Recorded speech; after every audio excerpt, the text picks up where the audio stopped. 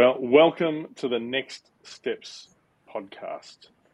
And before we go too much further, we want to acknowledge and pay our respects to the first Tasmanian peoples as traditional owners and custodians of the land we walk on. We also pay respect to elders past, present and emerging, and for their care of country, land and sea over the past thousands of generations. We say thanks. Welcome to this episode, and we're missing a few regular faces, and we've got a new face. Welcome, Pete Clark, to your first Next Steps podcast. Thanks, Matt. It's good to be here. And Dan Evenhouse is back. Yeah, I wasn't sure if Pete's face was that new, that's all. I'll take it as new. Yeah. Okay, good. And on Sunday, the purpose of the Next Steps podcast is to work out how what we talk about on Sunday works in real life on Monday. And on Sunday, we were talking about two things that were directly related. One was the way in which our brains have changed, and the context we live in has changed dramatically over the last 50 years. And we're beginning to talk about Sabbath. Part of the reason Pete is here is he shot me an email, which is a dangerous thing to do. It might mean you end up on a podcast. But we were talking a bit about how we're all finding it hard to focus these days. And in fact, it was interesting to see people's responses. And we put up a bit of a word cloud and the number of different things people were finding it hard to focus on. I was throwing out a few statistics. For instance, that the average Australian now spends 5.5 hours a day on their phone, which is a little disturbing, really. It makes me feel good. I only spend, 1.5 or 2. I'm going to go and check while you're talking. Yeah, yeah. Confession time. I'm actually recording this on the phone, so it's not so easy for me to check the recent numbers. But book reading the number of people reading books has dramatically decreased. And one report or studies said that if you pictured reading an 85-page newspaper, in 1986, if you added up all the information being blasted at you through the day, you would be reading, on average, 40 newspapers a day, like 40 86-page newspapers. But by 2007, they found that it had risen, this is back in 2007, to an equivalent of 174 newspapers. And I pointed out that 2007 was the year the iPhone was released. So it's this trend of decreasing attention has actually been going on since about 1880. And the guy, I was quoting a guy from a book called Stolen Focus. It's a new book, not a Christian book, but a book that's trying to examine this current dilemma. As he drilled it down, it seemed that the numbers indicated that it has something to do with our economic system and the idea that we are in a system that prizes growth. And so the only way to increase growth is to increase consumption. And that works at lots of different levels. So I guess, Pete, that was one of the first things you mentioned as we were starting to talk about it, and you shot the email through. You were saying something that actually I didn't mention, but that he also mentioned in the book, that because of technology, because of the pace of change, the nature of work has changed, and that's been your experience too. Is that right? Yeah. And I think one place where that has shown out is in organisations. They have your HR departments, which is human resources, and employees are looked on as resources rather than as people. And in fact, in one of my jobs, we used to get emails which would said the following resources are not in today, meaning these are the people who are off sick or on holidays. But and the people weren't trying to be nasty or anything, but it was just an example of the mindset that people were seen as resources, not actually as people. It's disturbing. Flows through. I studied human resource management at uni, and I think you're on it, mate. The fact that we use that language does say something, doesn't it? At my last place of work, we called it people and culture instead of HR. But everyone just called them HR anyway. But on a rebrand. Yeah. But it's also true that businesses are seeing their employees just like as a 4-year, get them in, burn them out, and then spit them out, and then we'll start again. A 4-year employment cycle. So you can get people to do a lot of fast work in a short space of time, and then they have to move on because they burn out. Yeah. And I think the other thing, or one of the other things I mentioned, Matt, was this idea of bottom line, that people are seen as, producing, the goal of the business doing is about the bottom line, and people are a means to an end. And so one result of that is work has become less meaningful for people. It's the efficiency is it has become the god, and the more efficient you are, then the better it is, even if the actual work itself is fairly limited and meaningless to the person who's actually doing it. Which I think takes us, we won't get there yet, but it takes us exactly to where the Israelites were at the time of the Exodus. They were parts in a machine, and it was all about what they could produce. And that's why the Exodus and the Ten Commandments were so radical. We introduced that reality with the economy with this question about focus, and I have to admit, I find it harder to focus than I did 10 years ago. I find it harder to stop and for my brain just to pray without my mind going elsewhere. I've had to move back to a paper Bible because I found that I just would, if I was reading my Bible on my iPad, I just got so distracted. And I admitted in front of the whole church on Sunday that the book about Shaftesbury was the first paper book, physical. Like I've read lots of ebooks, but it's the first paper book I've read for ages. I don't know, you guys, how has focus and how's this question worked in your own lives? How's it working for you guys? I'm finding that sorry, Peter, I'll jump in. I don't know if it's a stage of life I'm at, but I'm managing a lot of different things, and so it's not multitasking. I'm time splicing. I'm trying to do this in a 5-minute period and then trying to do that in a 5-minute period when I know that it would take 30 minutes to actually get it done, but I've only got 5 minutes.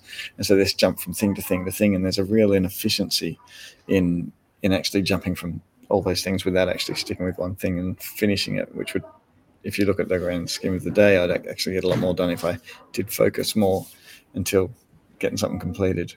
But instead, I'm trying to cram more and more into my day. So focus is difficult. So my question is, how much of that is my own self-management, and how much is what's expected of me, or what I expect of me, probably the most. But that's an interesting one. Let's unpack that a bit. One of the things I didn't mention on Sunday was in the book he talks about, they've done some research. They say there is no worker left that they could find anywhere who gets an uninterrupted hour's work. Yeah.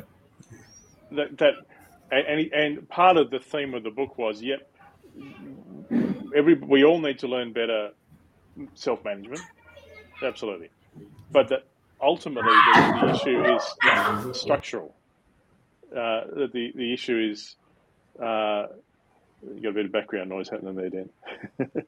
But the issue is bigger than just saying, "Come on, pull yourself up," because this is the culture, this is the air we breathe, and we actually need to be thinking about societal reform as well as personal reform, which is interesting because most self-help books are just that. They're self-help. They don't say the issue is bigger than you. The assumption is you can sort yourself out, and so you can just sort this out. And I think he's wanting to say, well, it's a bit bigger than that. I think one of the other changes, which is related, is that people are expected to be available 24/7 now. So instead of having your finite working days, starting at 7 or 8 or 9 or whenever you start, and then finishing at 5, you do that, but then you're expected to be available after hours as well, so people can call you anytime, and after weekends, and so that has an impact as well. Yeah, absolutely. Because people will say, "Did you get my email?" when they actually send it at 9 p.m. and you shouldn't be checking. Yeah, that's right. Yeah. And I think it's interesting that the mobile phone companies themselves, I think it's almost an acknowledgement of the serious situation we're in, where they're starting to introduce tools to try and turn off notifications or alert you to how much screen time you're using. And anecdotally, a number of the top people in Silicon Valley won't let their kids have devices. That was certainly true of Steve Jobs, and it's true of Bill and Melinda Gates. They wouldn't let their kids use the machines that they produced because they understood the dangers. Not that phones are the sole issue, but they're a major indicator of it. I mean, I guess, Pete, for you personally, how does this thing of focus and how does it work for you? What changes have you noticed? Well, I was thinking about that over the last 24 hours, and my immediate thing was things like reading. I don't read as much as I used to. But as I thought more about it, I've found that it's the things that I would say are important, things like prayer and Bible study and that are also being affected by that lack of focus. And I think that's where it's dangerous, when the things that we say are important and we believe are important are the very things that are being adversely impacted by this loss of focus. Yeah. And interestingly enough, in the book, it talks about, like Dan saying, there is a language we've introduced into our work, the language of multitasking, and that is not a human capacity. Apparently, you can sustain two maybe things at the same time, maybe, but really what is happening is that you're switching between one or another, and every time you switch, that there's a loss of capacity. You've got to regroup and you actually lose. And so I'm with you, mate. If I'm to be honest, and look, this is scary as a pastor to admit, but I'm finding it harder and harder just to stop and live in the stillness. And that's why I'm so grateful for on Thursday nights we get together for a prayer meeting on Zoom. And for me, that's being there with others praying actually helps me focus a bit. And it's actually probably one of the better times of prayer I get in the week, where my brain's not going all over the place in the same way. But this conversation, I was saying on Sunday, this conversation feels really important, but it also feels really challenging because it's the air we breathe. Yeah, but I'm like you, Matt. I find sometimes things we do in community, in a group, it's easier to focus at those times for me than when I'm just on my own. Then my thoughts tend to wander all over the place. Yeah, absolutely. Yeah, like this morning I went and sat down at the bay at Bellreeve after I dropped the kids off on the bus, and I after your talk, Matt, I thought, right, I'm leaving my phone in my pocket. I'm just going to sit here for 10 minutes just to clear my mind. Mental illness and stuff must be hugely impacted by this lack of space. And so just sit and reflect and pause was really helpful for me. Another thing that's interesting, because we talk about how important reading God's Word is. And I think there's something about whereabouts on a page I read a paragraph or something helps it to stay within my mind. Like visually, I know that I read that piece, and then I can recall it better because I know where on the page it was. Whereas if I'm constantly scrolling, I don't seem to retain as much. Yes. Yeah, that resonates for me too. Yeah, so I love getting the paper out. Yeah. So it does feel, this is why I said, as I was introducing the conversation about Sabbath, that's why I think this thing of Sabbath is so important. And I introduced it using the way God introduced it in Exodus 20 with the 10 Commandments, and how Sabbath is the one of the 10 Commandments. It's the one he spends the most time on. It's the one he talks the most about, and it's the hinge point. It's where he stops talking about himself and our relationship to him, and we start talking about community. And I think this idea, like Jesus says, the Sabbath is made for man, that we actually need an unproductive day. And it's interesting. That language, I don't know, even for me as I say it, there's part of me that feels wrong saying it. Because I'm so shaped by this culture, this idea of an unproductive day feels so wrong. But it's exactly what the Sabbath is meant to be, a day where you're not producing economic benefit, you're not producing, you are spending time in relationship and you are resting. I don't know, how did you guys bounce off the idea as we talked about Sabbath and how that stands in contrast to this culture we're talking about? Yeah, well, I guess for me, I'm just at the stage now where we've got a little adopted grandson who lives next door, and just spending time with him is great. And you don't have any set agendas or anything you have to do. It's just good being able to play and have time with him. And I think that's, to me, has opened up that whole area of you don't have to be productive. You can actually have a lot of fun and that just enjoying somebody else's company, and whether it's a little kid or somebody else, and the idea of spending time with God, I think I'm finding just that experience of being with kids and enjoying play, and that has just given me a new understanding of what it's like or what it could be like to spend that time with God, not just enjoying his company. Yeah. That's a beautiful picture, Pete. Yeah, nice. Tough one, because I hate wasting time. So how do I find that? Yeah. And I've had probably a particularly difficult 5 months or so with this one. And I've known that on the way through, like of Sabbath and taking some time out, having some rest. We've just moved up from the UK, and it really did take the last 4 months from September through to December. Every moment we had was just used to be able to pack up and move. So I've just recently been experiencing what life is like without a Sabbath. Yeah, and I know that I need it. Like, I can only survive so long. It's pretty obvious to me that God's designed me that I need to take a rest. Yeah, otherwise I get worse to be around, more narky, more short-tempered, irritable, less good company. So yeah, I mean, the Sabbath, I can see that. But I still don't like wasting time. So how do I balance that? Because if I've got some time at home doing nothing, that's when I'm going to be tidying the kitchen or sweeping the floor, or because I haven't had time to do that through the week. Yeah. I think another thing with Sabbath is when I was a lot younger, Sabbath had a fairly negative connotation. That my understanding was, to have a Sabbath, it was more about what you're not allowed to do on a Sunday. And so it was a lot of rules and restrictions, and which I didn't really appreciate at the time. What were some of your rules, Pete?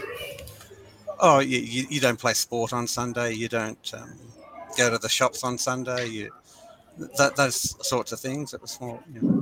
I mean, you do go to church on Sundays. That's something you do. But it was what I was hearing about Sabbath was a lot.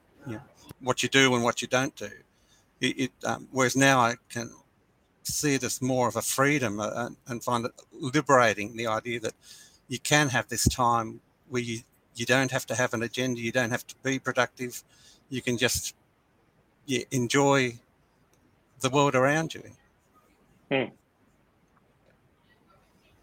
Did you have rules, Dan, growing up? Yeah, similar. No cricket, no tennis, no. Funnily enough, it didn't extend to no making your bed and no doing the dishes. But we weren't allowed to buy bread on Sunday, and then you'd have to think what's there in the cupboard because I can't go to the shop. So Yeah, no, it was a bit like, it was definitely like that. My dad brought in this crazy rule that after lunch on Sunday, everyone had to go and have a nap, and that was torture for a 10-year-old. So there's some bad memories around that time, because none of us. I grew up in a house with 4 boys and one girl, and none of us were quiet during nap time, which slightly irritated my father, I think. But yeah, I don't remember having afternoon nap as one of the parts of Sabbath, but. Yes, at the age I am now, rest is much more appealing than it was. Yes. As a young lad. Yeah. I'll tell you one thing. This isn't so much Sabbath; it's more about prayer. So maybe I should have said it last week. One thing that I found really helpful is because I don't think this is a new thing. I remember struggling with this for like 20, 30 years. Like my brain is just pinging thoughts all the time, and it's actually hard to focus on God. So I come to pray just on my own, and all these thoughts are zinging around of what I haven't done or what I said or those sort of things. And I think one thing that's really helped me this last while is as a thought comes into my head when I'm trying to pray, I either have a pen and paper and just quickly jot it down, and then actually in my mind I say, right, I'm just going to put that aside, or I just someone shared this funny picture with me that just picture yourself, Psalm 23, you're by this lovely river sort of in God's presence, and just when the other thoughts come in, just push them on down the river, just let them go and spend time with God, stay with God in this peaceful place. I found that imagery quite helpful. I don't think it's anything mystical, but it's just a helpful piece of imagery of I'm just going to let that go and choose to stay here with God. And so if that's helpful. I just had a bit of an issue then with I'm recording this on the phone, and so I had a phone call, so sort of dropped in and out then, so I missed a little bit of that. But I think we're still going, and I think I was just keen to process a bit more of this thing of I don't know if you were addressing this at all, but the difference between real rest and blobbing in front of the TV. Mm-hmm. And what does it mean? Like, because I'm interested that Hebrews talks about make every effort to enter the rest. I guess I'd be interested to hear for you guys, what kind of effort do you need to make? What kind of effort do we need to make to enter into this kind of rest that seems to be what we need?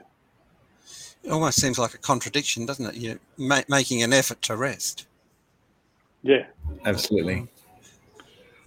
But I guess for me, probably setting aside time is needs to be one of the priorities. Because if you don't intentionally set aside time to rest, then it's probably not going to happen. Is it true that real rest is proactive? I can't just slip into rest. Like my tranquilizers, if I blob in front of the TV, I'll get up 2 hours later and think, oh, that really wasn't a great use of my time. There's this real negative.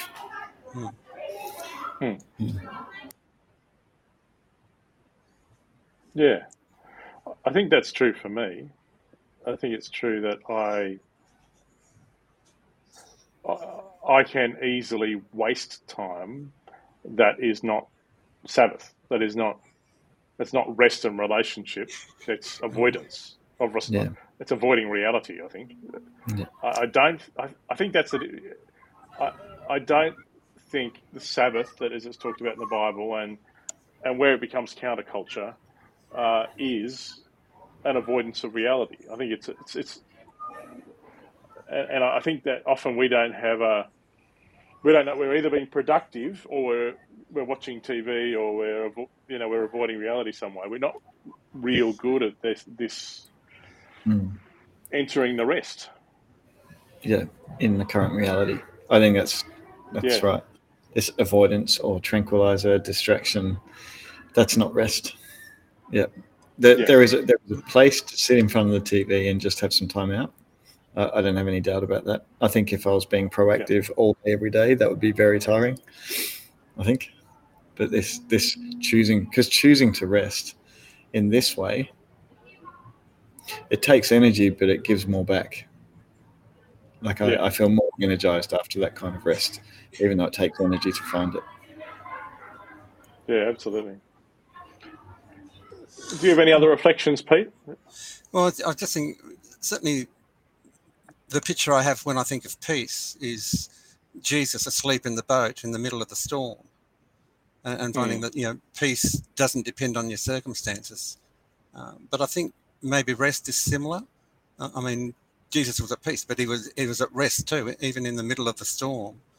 And I think we need to find those times where we can actually experience that rest, even when our circumstances are not what we'd like. Yeah. So I think this is where we hit the rub, because what we were saying, there is a culture that values us based on our productivity and our consumption, and the Sabbath just stands in opposition to all that. It's not a day to just be a consumer. It's a day to be an active participant in rest and recreation. I love the word recreation. Like I think that's really what Sabbath is all about, and that this is where the church needs to be revolutionary. We need to be a bunch of people who are well rested. Which is interesting, isn't it? It wouldn't be an immediate description that comes to mind when I think of the church. No, because we affirm people who are busy and who are productive. Yeah. And so my question, like as a father of 4 and full-time work, a whole bunch of other stuff, how should I set up Sabbath in my current situation? And so what does it look like? So I don't want it to be a bunch of rules that are just restrictions. No. I want it to be a place of rest, because what I find is when I have time off with my family, I'm on duty as a parent. So how do I find rest in amongst all that? That's the bit I'm going to have to chew over. Yeah. And I think partly it's a bit to do with what Pete was saying, and the idea that it's about rest and relationship. When Jesus said, in order to accept the king, you've got to accept the kids.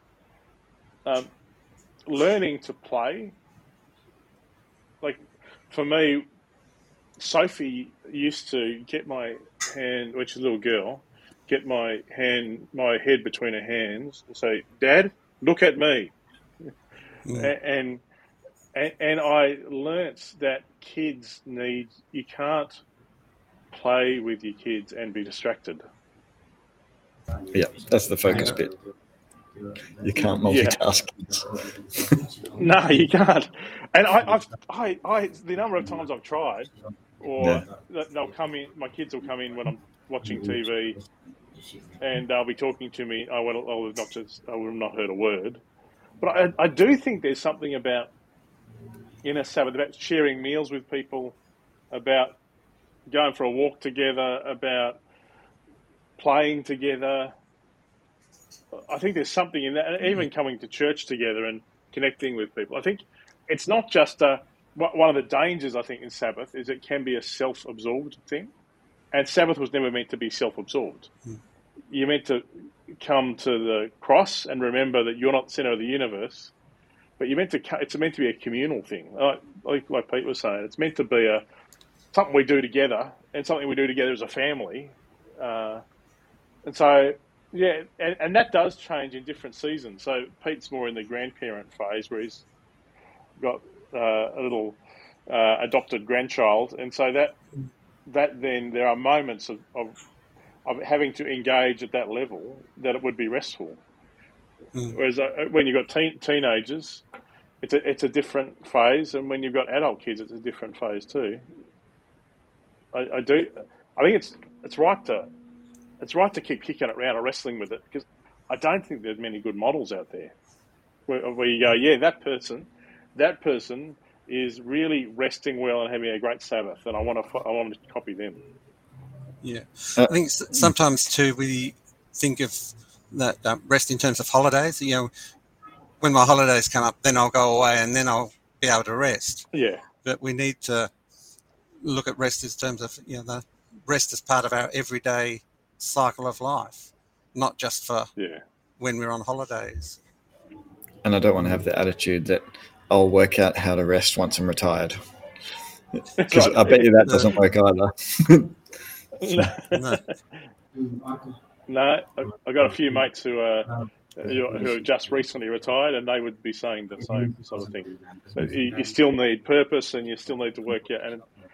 And always the danger is you become self-absorbed, and that's not helpful for anybody. Yeah. I think also remember that Jesus said, "Come to me, and I will give you rest." And I think that's where we need to look as well, to focus on Him and get our rest through Him. Yeah. Nice. And again, that's countercultural, isn't it? Like, if the pictures that are in our heads of church and faith and stuff aren't always, that's restful. True. So I love it, Pete. I think that as we get to know Jesus, it's what He guides us into a place of rest. And our quiet time should be like this. So I think a Sabbath is needing to be a whole day. And I think that's true. I mean, it's clearly what the Bible says. But I also think there's something about that this process is what I do in my quiet times. I try and put things aside, spend time in God's presence. There's a sense of peace in knowing that I am His, that I'm okay, and that we can work out what's coming together. Like that's so my quiet time. I love reading His Word in that space, as I've not just as a tick I've done my reading, but as a God, what do you want to show me today? Yeah, absolutely. Yeah, I echo that. I think there's a daily rhythm that's important, and there's a weekly rhythm that's important, and I think there's also probably a monthly rhythm. I won't make any mentions about monthly. I'll leave that alone, and move to annual rhythms. And very clearly, the Bible had annual rhythms, and even 7-yearly rhythms and 50-year rhythms. And so it was clear that we were meant to live in seasons. And I do, for me, just a daily space. It's not quite Sabbath, but I think it's kind of like a mini Sabbath or something. Yeah. Yeah. I mean, even the land had its Sabbath. There was every 7 years it was to lay fallow and not be ploughed, and so it's not just for us as people, but it's throughout creation. That's right. It's clear that the Bible isn't a capitalist system. Like that the idea of the land having a rest, of contracts ending after a certain period of time and everything can reset. It Let just all your doesn't slaves fit go. with our it just doesn't fit with our paradigm, and so that's interesting. I guess we'll start wrapping it up in a minute, but I guess what are you left with from this conversation? Like, what have been your takeaways? What are your sort of final reflections? Yeah, I guess for me, it's finding ways to build Sabbath into my daily life. And I think as we go through this series, one of the questions I want to ask myself at the end of it, what changes have I made in my day-to-day living as a result of doing this? Or if I don't change anything, what's the point of going through this? Is it just a mental exercise which doesn't achieve anything? I think there's still so much I've got to learn, and part of that learning is then putting it into practice. And for the Sabbath, it's finding ways of building that into my lifestyle. Yeah, absolutely. And for me, the what Jesus said is that the Sabbath isn't people aren't made for the Sabbath, but Sabbath for the people. If the Sabbath is just a tradition, just a set of rules, just the way we do things, that doesn't bring me what is intended by taking Sabbath. But like in most of these spiritual things, that I need to put in the effort and be proactive with Sabbath so that I can benefit from it, because it's actually there for my benefit rather than as acts of worship. I think it's, yeah, that's how I read it. So for me, don't go through the routine, but be active in my Sabbath, active resting. Yeah. It's encouraging to hear. For me, it's similar. And also as a pastor, the reason we're doing this is I'm trying to work out how do we build a church where we don't just talk about stuff, how we don't just play the religious game, but how we're actually shaped by Jesus' teaching and how our character reflects what the Bible is talking about. And I love what you're saying, Pete. Like, I think my fear would be we'll get through this series where we talk about the follow behaviours and nothing will have changed for anybody and it will have been a waste of time. What we're talking about with Sabbath, next week we'll be talking about what does it mean to actually listen to God and get used to listening prayer and inviting Jesus into our day-to-day lives. And we'll talk about other things as part of this. Just as we were talking about with the previous years, we looked at the behaviours for bless and share. These things, I am scared of being a church that puts on an act, that gives lip service to Jesus, but then is more shaped by this world that is shaping us as consumers and producers rather than as followers of Jesus. And I hope that I'm able to implement some of this stuff more in my life this year than I was last year. I guess that's my hope too. So I wonder, Pete, we don't normally do this, but I feel like it might be appropriate. Do you mind praying for those who are watching and listening right now, Pete, to wrap us up as we finish this discussion? Yeah, I'd love to. Yeah. Father, we thank you for your word. Thank you that your commands are for our benefit. Help us to put them into practice in ways that are real and ways that just demonstrate your love for us to those around us. So as we seek to observe the Sabbath and just work out for each of us what that means in reality, help us to do that and in a way that honours you and actually makes it, takes this thought and puts it into practice and makes it real for our benefit and for the benefit of those around us. And we ask this in your name, Jesus. Amen. Yep. Amen. Well, there you have it. It's a slightly different Next Steps podcast, but Pete, it's nice to have you on the podcast for the first time, and my guess is it won't be the last. It's a pleasure to be here. And so what's coming up next week, Matt?